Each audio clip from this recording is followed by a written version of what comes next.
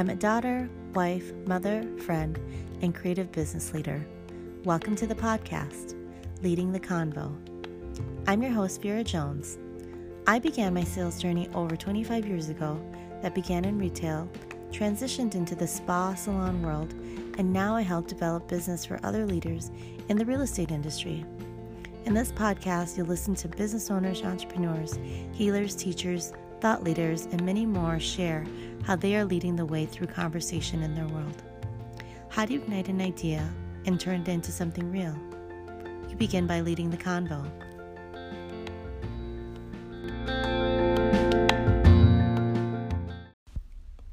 All right, here we go. Here is my first podcast. I have Bethany Nelson here, realtor extraordinaire, a lady leader that is leading the way in pretty much in everything she does. And so, welcome, Bethany. Thank you. Bethany, yay. Okay, here. So, this is my first podcast that I'm recording. So, Yeah. I want to record it on another platform, my YouTube as well. So Awesome. When you see this video and you listen to this podcast, you're going to see kind of a hot mess of what I'm doing right now, but who cares? It is what it is. Okay, so I started this. It's going to be entitled Leading the Convo because I'm all about leading the conversation in pretty much everything I do, whether it be projects, whether it be family, whether it be anything I do. And so I wanted to invite you on to the podcast because I learned so much from you, whether it be personally or business or watching you on Facebook. You've got such an amazing following and you've got such amazing, great content and education that you teach from the heart, and I really appreciate that. And so I want to share that with everyone I know because I know someone out there that they are just at least one conversation or one podcast or one reading or one Instagram post away from getting inspired, to reaching that next level. Yeah. So I love that. And I love that you're doing this because I think we are one conversation away or one podcast or, to your point, really one choice away from changing the trajectory of any area of our life. So I'm excited to talk to you about that today. Most definitely. So I want to kind of ask you, since you tell us a little bit about kind of how you started and your rise into where you are right now and some of the challenges that you may have had as, a business owner, a business leader, a woman, whatever. Yeah. Something that you want to share with us today. A topic that's really on my heart right now is two things. One, just the way that we see ourselves and almost this idea of self-love. I think on the journey to being the best version of ourselves, we can often be so hard on where we are right now and remembering that it's a journey, and that sometimes when one area of your life is doing really well, another area of your life might sacrifice. You can't excel at everything at the same time. And so there's grace in that. And then I think the other thing that I've really been focused on is a money mindset. So I don't know if you know this, I grew up a missionary kid. So I lived in a third world country. And No, I did not know that. Yeah. No. Okay. So for me, when I started making really good money in my 20s, I was very uncomfortable with money. It was not something my family talked about. If it was talked about, it was maybe in a sense of lack. We just didn't have a lot, or that the people around us didn't have a lot when we were overseas. And so this feeling of the guilt of having money was so strong that I just started giving it away. And I would just be super stupid with my money, even though it was coming in and I was hitting financial goals that I had for myself. So I think, those are the two things that I've really been focused on and learning a lot about the last couple of years.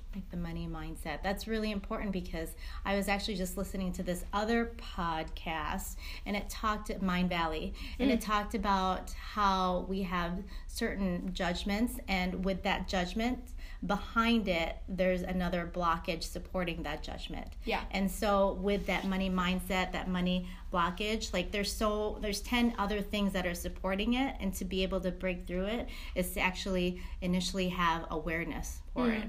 So as far as like what you were doing with the Money Mindset like group, like tell us a little bit about that, like your project there.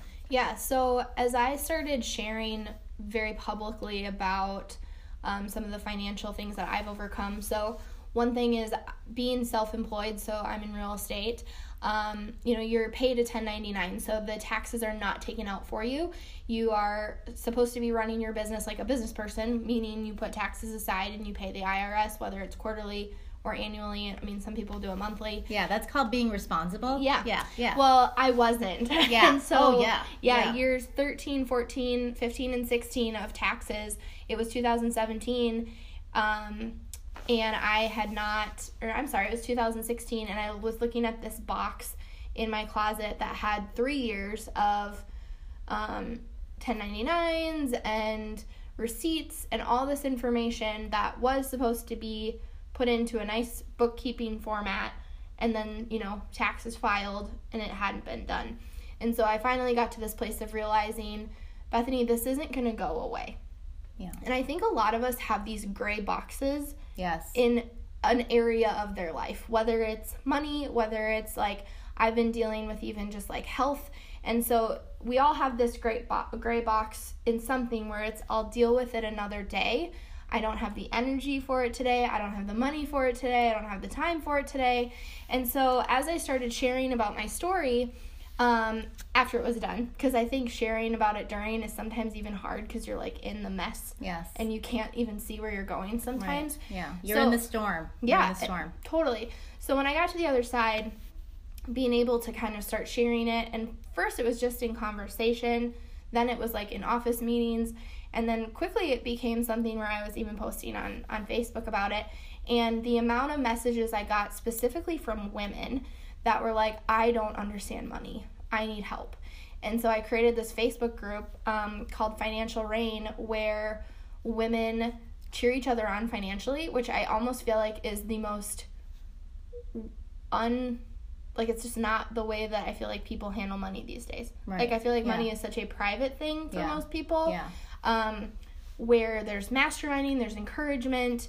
It's really a positive group where people are cheering each other on to make the tough choices. Like how often do we go on Instagram and it's like, oh, that person got a new Louis Vuitton, that's so cute, right. I want one. Yeah. And not that I'm saying that that's bad, but in this group, instead it's more of a, hey, I decided not to go spend money on that today, and I paid off X amount on a credit card. Right. And then cheering people on towards decisions that in the moment do not feel glamorous. I'm just really very impressed with the whole idea, the concept, the project, and how you put it into action. It's really powerful because, being a woman and being in business, you already have the energy of like competition. There's a natural competition energy that just is in it. And so like you're basically doing the opposite. Like you are just breaking through and you're just saying, hey, I'm here. Let's all share. Like I had this experience. If you have an experience that you need help with and you want to share that as well, I'm here to help you. So like that is kick-ass leading the convo. So what now? Like what is on the track for this year with this project? Yeah, so right now a big focus of mine is to increase the awareness around just the conversation of net worth, because I think, there's great programs out there about helping people eliminate debt, and yet sometimes when someone looks at, so example, when I filed my 4 years of taxes, the IRS alone, I owed over $48,000. Yeah. And so when you look at that and some people go, my debt is more than I make in a year, that can be so overwhelming. But then if they can look at their net worth, where they look at assets minus liabilities, and they realize, okay, really my financial identity is not found in just my debt, or really that your identity at all is not associated to your finances, then that creates freedom, and freedom then creates the energy to go take action. I think a lot of people get into analysis paralysis of how the hell do I start, because I feel so overwhelmed. Yeah. And you feel so bad, and then you end up like just keeping it in your heart, and then all of a sudden it's coming through your body. You know, you're getting depressed. There's other things happening health-wise, and it's an important subject to talk about and get out there. Brene Brown, who is a phenomenal motivational speaker, I went to a conference that was covering her material, and the first time ever I learned the difference between guilt and shame. Yeah. And guilt is associated to your actions.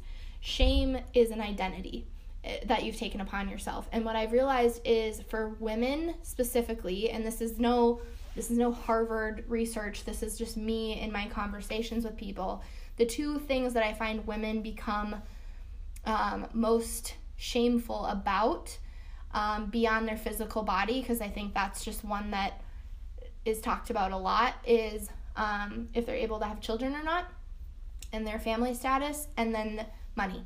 And those three topics, even more so than like career success and all those other things, those three things carry so much weight with women. Yes. Because whether they have, so I have a lot of friends that are stay-at-home moms, right? And so some of them have struggled with the feeling of their only identity is in motherhood, and that they don't bring anything financial to the table. Yeah. When the reality is they do a lot financially for their family. Yes, a lot. Their kids were in daycare, how much would that cost? Right. You know, you probably do a lot more than you would if you were working. Right. You know, how do you put a dollar value on some of those things so that they don't feel guilty sometimes even spending the money that their partner brings home? Yeah, that is a really good point, because back in the day when I used to be a stay-at-home mom, I remember reading an article probably back in like 2003 on Parent Magazine that it was equal to, if not much more, about $70,000 a year for a stay-at-home mom. Yeah. Because to be able to cover, taking care of the children, as far as clothing, as far as doing the work around the house, as far as transportation, pretty much everything. And so that's so profound. Well, and how many stay-at-home moms help with lunches and help with volunteer? Yeah, and like dinners, that, like food. I know as a single person, when I look at my monthly budget, and sometimes you go, I ate out how much? Right. And people that have a stay-at-home mom tend to not eat out as much as people that don't. And so there's a huge cost savings there as well. Yeah, most definitely.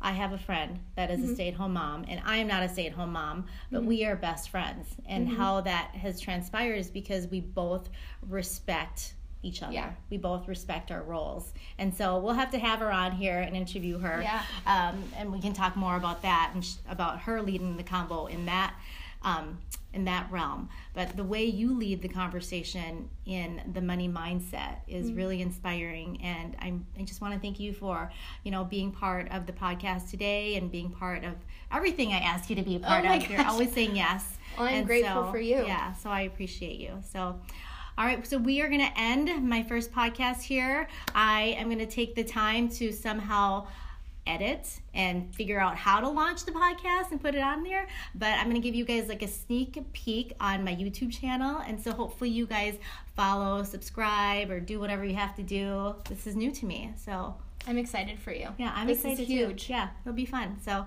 right, we'll see you guys. Bye. Bye.